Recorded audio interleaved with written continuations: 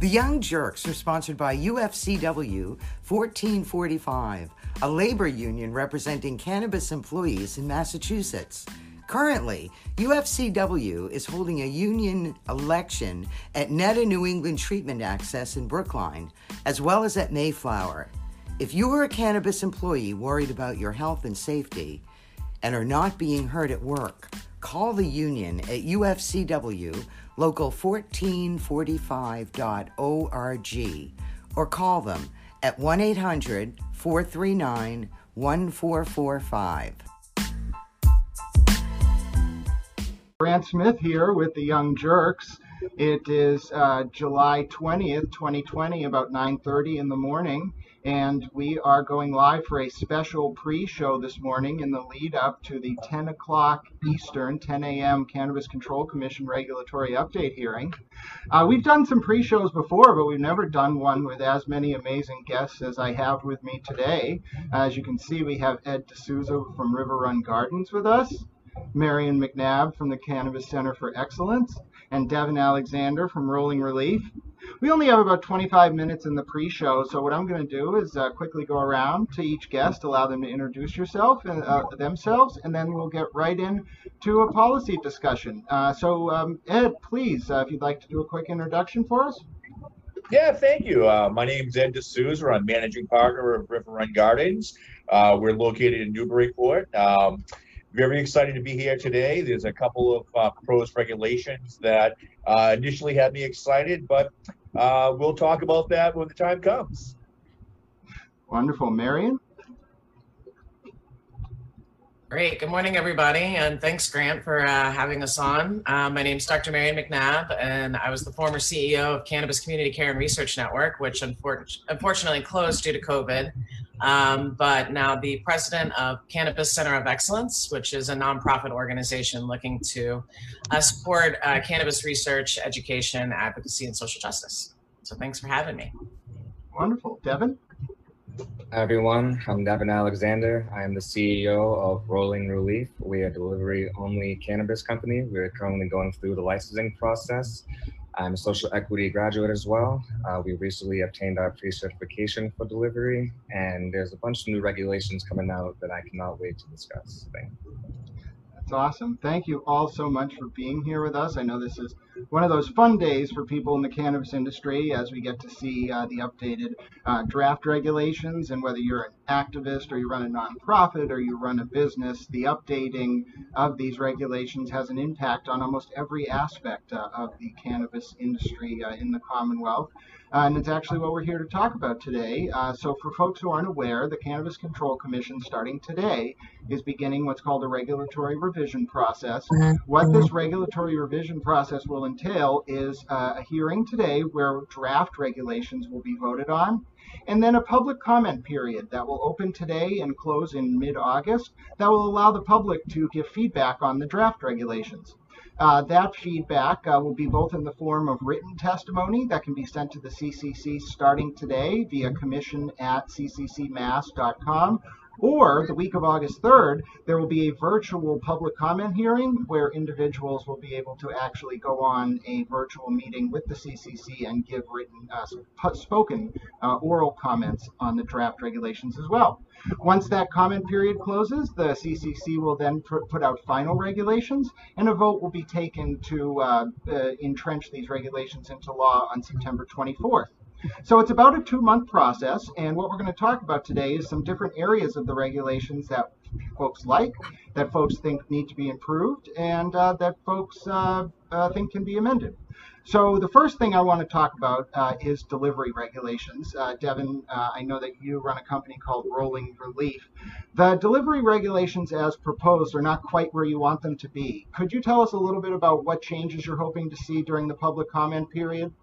Yeah, definitely. So as currently set, the regulatory regulations for delivery, you have your location, you have your vehicles, you go to the dispensary, you pick everything up pre-packaged, and everything that you don't sell at the end of the day, you return back to that dispensary. That is not a profitable business model for delivery companies. The regulations changes that I would like to see is the ability to wholesale from micro businesses and warehouse our products overnight, package it ourselves. I want to be able to hit up Ed and be like, hey man, I need a couple of pounds of this, package it, and then give the people of the South Shore River Run Gardens flower. So that's the big thing first. And also the 2-year exclusivity window. When you're a delivery only business, you get a 2-year window, potentially 3, to run delivery services before the big MSOs and big people can hop in. And that window needs to be extended to at least 3 years with an option for 4. So those are the 2 main points I would like to see changed. Thank you, Devin. And before I jump over to the other guests, I'm going to ask you some clarifying questions. Firstly, so are you saying that the proposal that exists now for delivery, the type of delivery license you're seeking, is basically an Uber Eats model, where you own the cars, but you pick up orders from brick and mortar stores and then deliver them? Yeah, you're basically a courier for that dispensary, and it's not really an independent business, so I do not want that to happen. And the change you're proposing, just so I understand this, is you would like folks to reach out to the commission and ask that delivery-only companies be allowed to purchase a warehouse and then put product purchased at wholesale into that warehouse for those companies to deliver themselves. Yes, that's correct. Very similar to how the third-party transporter license is set up. They have the ability to do everything you just said, but delivery does not. Awesome. And then on the issue of extending the priority period, so if I understand it correctly, currently the 2-year exclusivity window for delivery licenses applies to both delivery endorsements for micro businesses and standalone or delivery licenses like the one you're applying for. That period doesn't start until the first commence operation order is issued for one of those businesses, and 16 months in, it's going to be reevaluated. Am I understanding correctly, you also are asking that the default length of that period be increased from 2 to 3 years to allow the commission to properly evaluate whether these licenses are viable? That's correct. Yes, it's very hard to tell how profitable a business is going to be only after 2 years. So we definitely need to get that window extended. Wonderful. Ed and Marion, do you have any thoughts on delivery businesses being able to have a warehouse and purchase product at wholesale? Absolutely. I don't know if Marion wants to go first, but we want to work with delivery people, and we want to be able to give them the ability to provide product at a reasonable rate. My fear is with a lot of these delivery services, they're going to be charged at the rate that a consumer's charged, which is not how we want to go ahead and provide to the delivery services. So I think working with micro businesses and other product manufacturers and cultivators is an essential part of the business. Yeah, I would totally agree. And I really think that, as Devin mentioned, the way that the license structure is now is not very profitable. And so allowing the purchase and, directly from, micro growers or producers, and then packaging, and especially having the ability to store it overnight and not return it is, I think, a very, very important part. That way, you're not driving all around, you're reducing, your carbon footprint in that way. And you can also, have product from all over the state and delivered all over the state. Wonderful. Marion, transitioning a little bit, I know that obviously you keep very abreast of the updates to the regulations, and with your sort of, I guess, 30,000 foot elevation perspective, how are you feeling about the regulatory revision? Is there anything in there you really like, dislike? Please tell us. Yeah, I think there's a couple of things. I think one, the delivery issue is really important. I also think that, the cannabis research license that we've advocated for about 3.5 years is totally dead in the water or geared towards really wealthy or, well-funded institutions. So I'd like to see, movement on that research category that we've been talking about for a number of years. Also, I think where is social consumption, and where is that in the mix right now? And I'm interested to see, kind of how that moves forward. And as a former social equity training vendor, I do support all of the bills that are in the State House right now for the loan fund and the others that were advocated last week at the call to action with EON.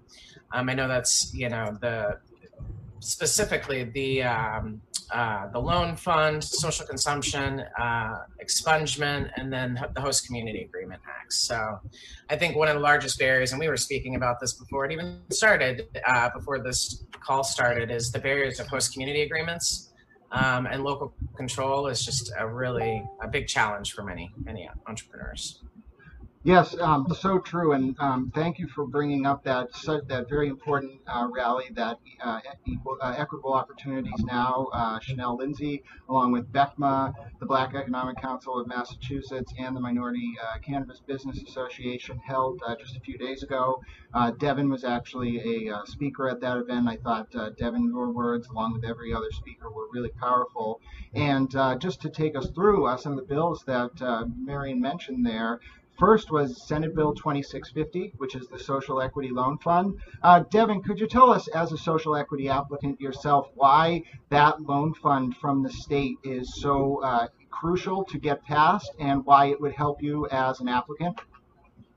Yeah, we can't get traditional bank loans like the normal entrepreneur can. And if you look at other equity programs in Illinois, in California, they're generating millions of dollars to give to their equity applicants. But Massachusetts was the first state to have a statewide social equity program, but we have nothing to show for it. There's only one minority cannabis business owner in the entire state, so we need those loans to get us, one, a location, help us pay our lawyer fees, help us pay our employees, help us get our vehicles outfitted. So when you have a delivery van, you have to get 2 non-removable safes, 1 for cash, 1 for products, 2 cameras, 1 in storage, and 1 in the back where the drivers are. And then your drivers have to wear body cameras as well. So that's just for 1 van. And you obviously want to have more than 1 van just in case you get into an accident or some mechanical issues happen. So you want to have 2 vans right off the bat.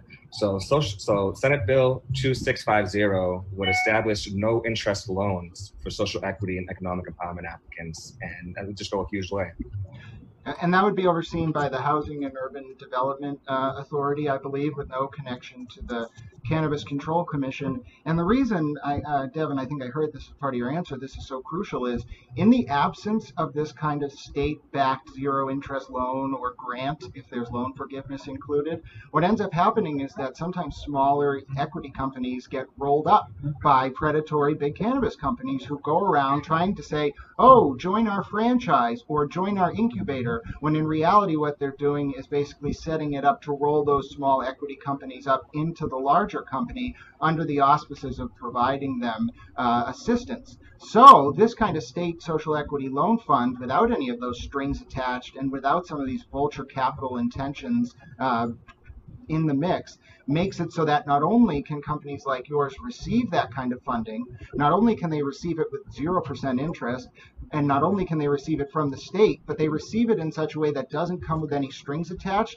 or even the potential of their relationship with the source of funding being exploited to undermine their ownership. Because it's not just opening the company, it's making sure that if equity is to mean something, the ownership and control of the company remains with the person who got the social equity qualification or the economic empowerment qualification. So thank you for diving in there.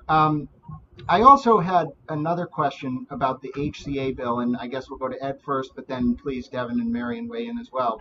That plays into the logic surrounding the HCA fix as well right now, because, as folks may be aware, the way that it works to get a cannabis license is there's kind of a 2-track system. One must obtain licensing at the local level through what's called the host community agreement process, and then one must go through the state level process to obtain a license at the Cannabis Control Commission.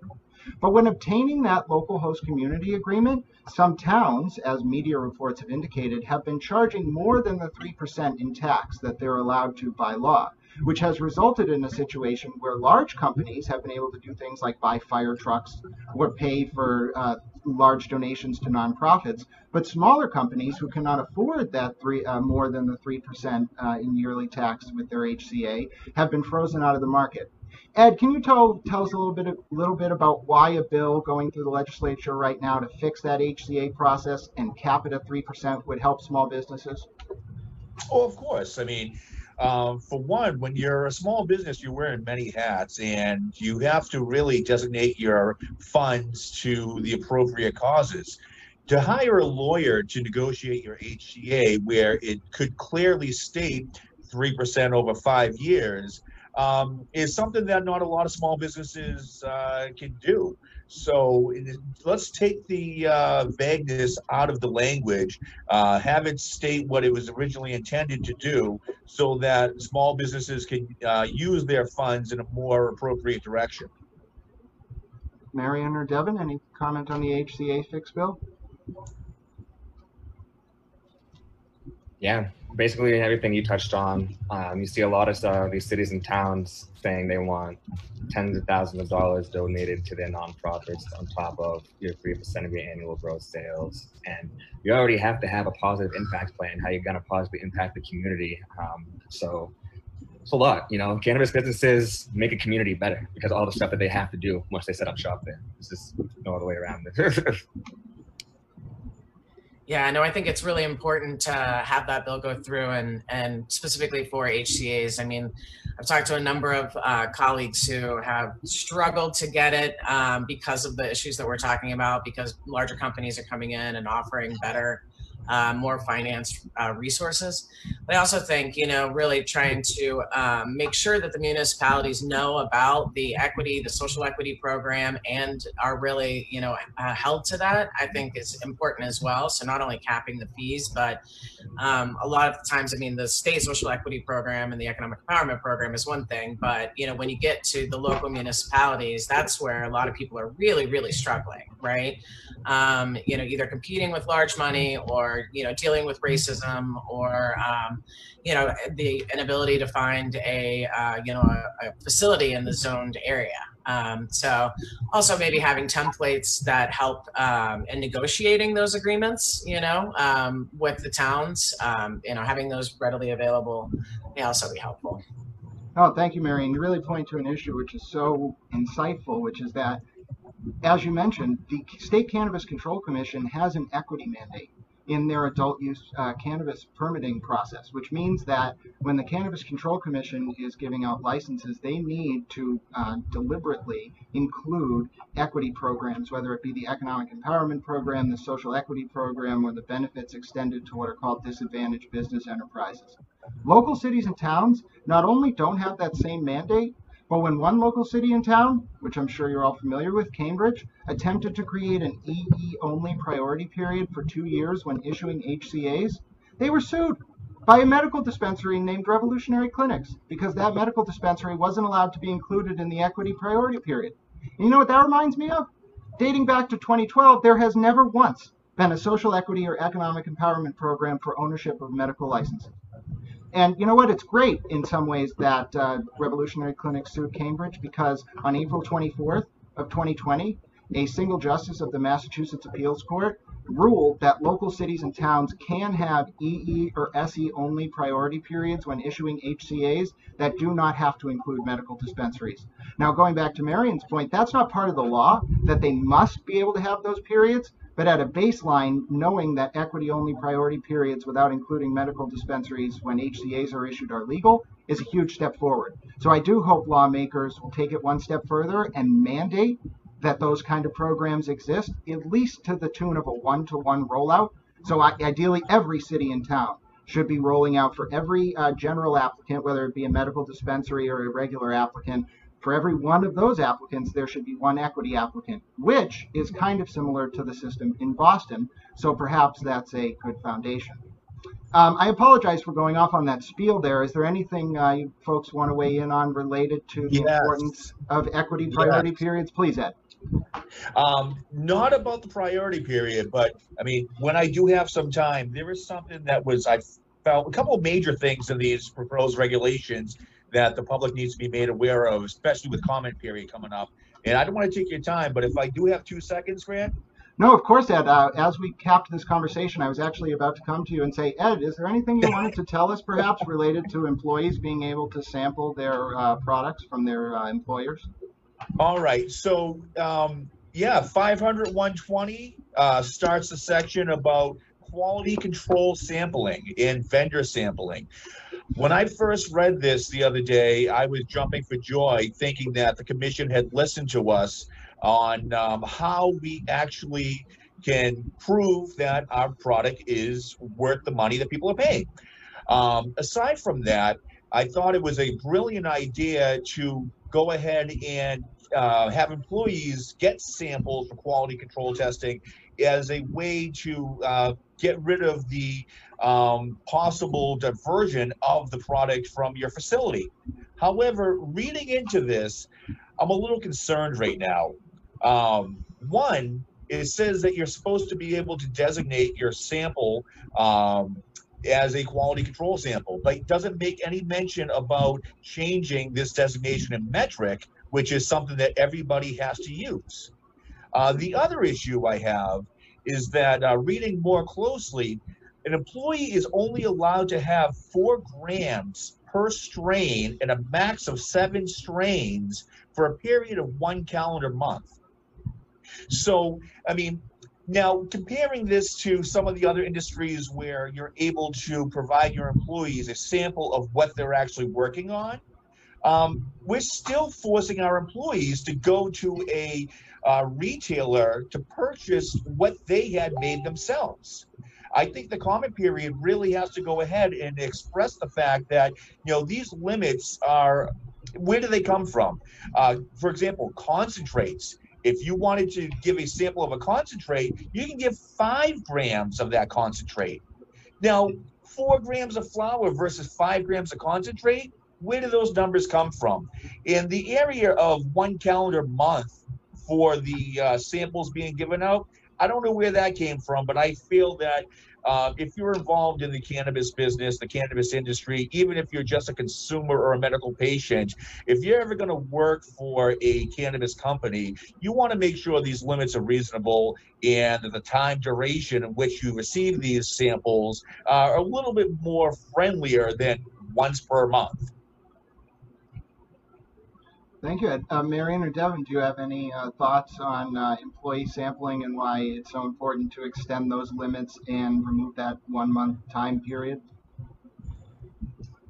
Yeah, just echoing what Ed said. When you work at a brewery, you know, you can sample your product like crazy. You know what I'm saying? Like a lot of brewers will get 4 packs like nothing. They don't have to go to the liquor store and buy their products from them. So I think it's very important. They put a lot of work and time and effort into providing clean, safe medicine for the community so they should get to enjoy the fruits of their labor. Yeah, agreed. I wonder, Ed, does that also have to do, so does this issue also, if you're sampling other people's products for wholesale, is this only specifically for your own employees? Curious. So the regulations right now stated quality control samples are for employees. Vendor samples are for retailers, product manufacturers, medical testing, so on and so forth. But Marion, you make a great point. These are great proposed regulations, are a foot in the right direction, but they need to be ironed out and they need to make sense. Yeah, and I mean, if I was working for you, I definitely want to be able to taste your product and not have to buy it from somebody. So yeah, I'm sure you're gonna have some fire. Well, again, it comes down to diversion. I mean, everybody who's a registered agent has to sign an attestation that they will not divert product. This could be another means to ensure that product isn't going to be cuffed. I mean, I know my employees, they will wear uniforms with no pockets, not because I don't trust them, but more as a reason for the CCC to say, hey, you're doing what you can to avoid diversion. But something like this done in the right way is going to be the ironclad way to avoid diversion. And that really is so important. Folks may have seen about 6 months ago, one business owner with 6 different licenses across multiple license categories was caught diverting, and the CCC takes that very seriously. And I think it's a testament to the knowledge of the regulations you all have, that you are sensitive to that and that you're willing to develop structures in each element of the regulation to assure those who are concerned about diversion that you'll be doing your best, as you mentioned, to make sure it doesn't happen. So it's about 9:57 and 30 seconds. We have about 2.5 minutes until I expect the chairman to gavel us into session. I wanted to leave a little bit of time to first let you all know that you've been watching The Young Jerks. My name is Grant Smith. We're doing our pre-show for today's CCC's 10 a.m. regulatory revision hearing. I've been joined this morning by Ed D'Souza from River Run Gardens, Marion McNabb from the Cannabis Center of Excellence, and Devin Alexander from Rolling Relief. As always, you can find this episode and all of our episodes on both our Facebook page, facebook.com/The Young Jerks, and our podcast platforms, which you can find on either Spotify, Apple Podcasts, Anchor, Stitcher, Breaker, or anywhere else where your podcasts are found. So this has really been an awesome discussion. We covered so many important areas of the updated regulations and so many areas that folks should reach out to the CCC and let them know about going forward, whether that be changing delivery to allow those companies to have warehouses and purchase product at wholesale, whether it be expanding the ability of employees to receive quality control samples from their employers, whether it be expanding the research licenses that are also coming out in the new regulatory revision to ensure that they're available and accessible to not just moneyed groups, but instead anyone looking to engage with public interest cannabis research. So before we prepare to turn it over to the commission, I would like to leave you all the chance for some closing remarks. Devin, would you like to lead us off? Yeah, there's only one recommendation the CCC made for delivery that I'm really proud of, and that's going to be allowing delivery companies to establish their own brand of clothing line and their own accessories, such as rolling trays, grinders, papers. So that's definitely something me and my company are definitely excited to do. So be on the lookout for Rolling Relief products. Marion? Yeah, I think for this particular regulatory round, I'm really interested to see what they do with the research license, because it has been on the back burner for so many years, and there are some applicants, but not a lot of guidance has been put out. So I'll be really just watching, interested, and we'll be submitting my comments around that and social justice and some other areas. Wonderful, thank you. And Ed? Yeah, I want to take this time and say that I really feel one thing, maybe I missed it in my reading of the regs, that needs to be brought up during the comment period is the idea that fines issued or levied on cannabis companies that have violated the regulations should go to the equity fund. This is one way that we can ensure we actually have an equity or an equitable market available for people coming out of the shadows, as opposed to just having a gold star saying, hey, I'm a social equity candidate. Let's go ahead and take that money, put it to good use, and make sure that people can come out of the shadows and feed their families legally. Yes, I agree with you, Ed. And I'd also say the commission really needs to put more resources and funding behind the social equity program moving forward, and continue to bolster that. But Ed, great point.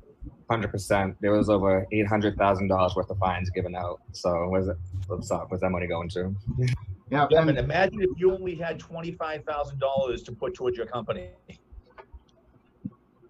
And just to be clear, last week at the CCC hearing, Commissioner Shalene Title made a motion in support of a bill that is in front of the legislature right now that would give the CCC a mechanism and the authority to use both fines and donations from positive impact plans to fund the internal social equity program, not the loan fund. So the loan fund is $2,650, that's separate. This bill that Commissioner Title asked her colleagues to support would give the CCC a mechanism to support its own internal social equity program. And this is actually a very important topic because, as folks will know, today at 3 p.m., the former Director of Community Outreach and Social Equity Programming, Shakia Scott, will be joining the Young Jerks live after the regulatory hearing, so please stay tuned for that. And Shakia had been one of the people that had been begging the commission, including Commissioner Title was begging as well, for the commission to expand the budget of the social equity program. It had not expanded in 3 years. And when Commissioner Title last week brought up her desperation for the commission to write a letter in support of the bill to allow them to spend positive impact plan funds and fines on the internal social equity program, a few of her fellow commissioners lectured her on the process. And it was so hurtful because Commissioner Title brought this issue up last year. She brought it up a few months ago, and then she brought it up at the beginning of last week. And those other commissioners didn't want to support her because they felt she hadn't given them enough time to consider it. And I just wanted to point to that as an example of even when you have someone like Commissioner Title and Shakia Scott and others fighting internally and screaming at the top of their lungs to protect equity, they still sometimes face barriers, and that's when this grassroots community comes into play, and the voice that you all are able to bring to the table is able to really effectuate the kind of change that some of those people are fighting for. So thank you all so much for not only being with us here today, but for taking the time to talk us through those policy areas that have meant so much to you. The Cannabis Control Commission is about to gavel into session. So what we will do is, for the time being, everyone got to say their closing remarks. So we'll say goodbye to our guests. If I could have you log yourselves off, we will then transition to the Cannabis Control Commission hearing. And thank you again so much to Devin Alexander, Ed D'Souza, Marion McNabb. You guys have been wonderful. We're so grateful to have had you with us today. And folks, you are watching The Young Jerks. My name is Grant Smith. Right now, we're just waiting to transition over to the Cannabis Control Commission, which I am going to do now. I hope you all enjoy the hearing. I will, as always, come back to you during the breaks. The only agenda item that we'll cover is... you will see the recess up on the screen, and we will be providing coverage of this hearing right through to the end. And then please join us at 3 o'clock for the interview with Shakia Scott. All right, talk to you all at the break. Thank you very much for watching, and again to our guests. Thank you, Grant.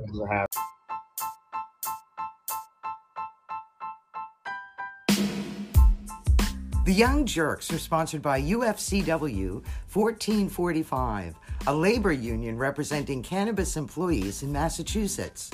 Currently, UFCW is holding a union election at Netta New England Treatment Access in Brookline, as well as at Mayflower.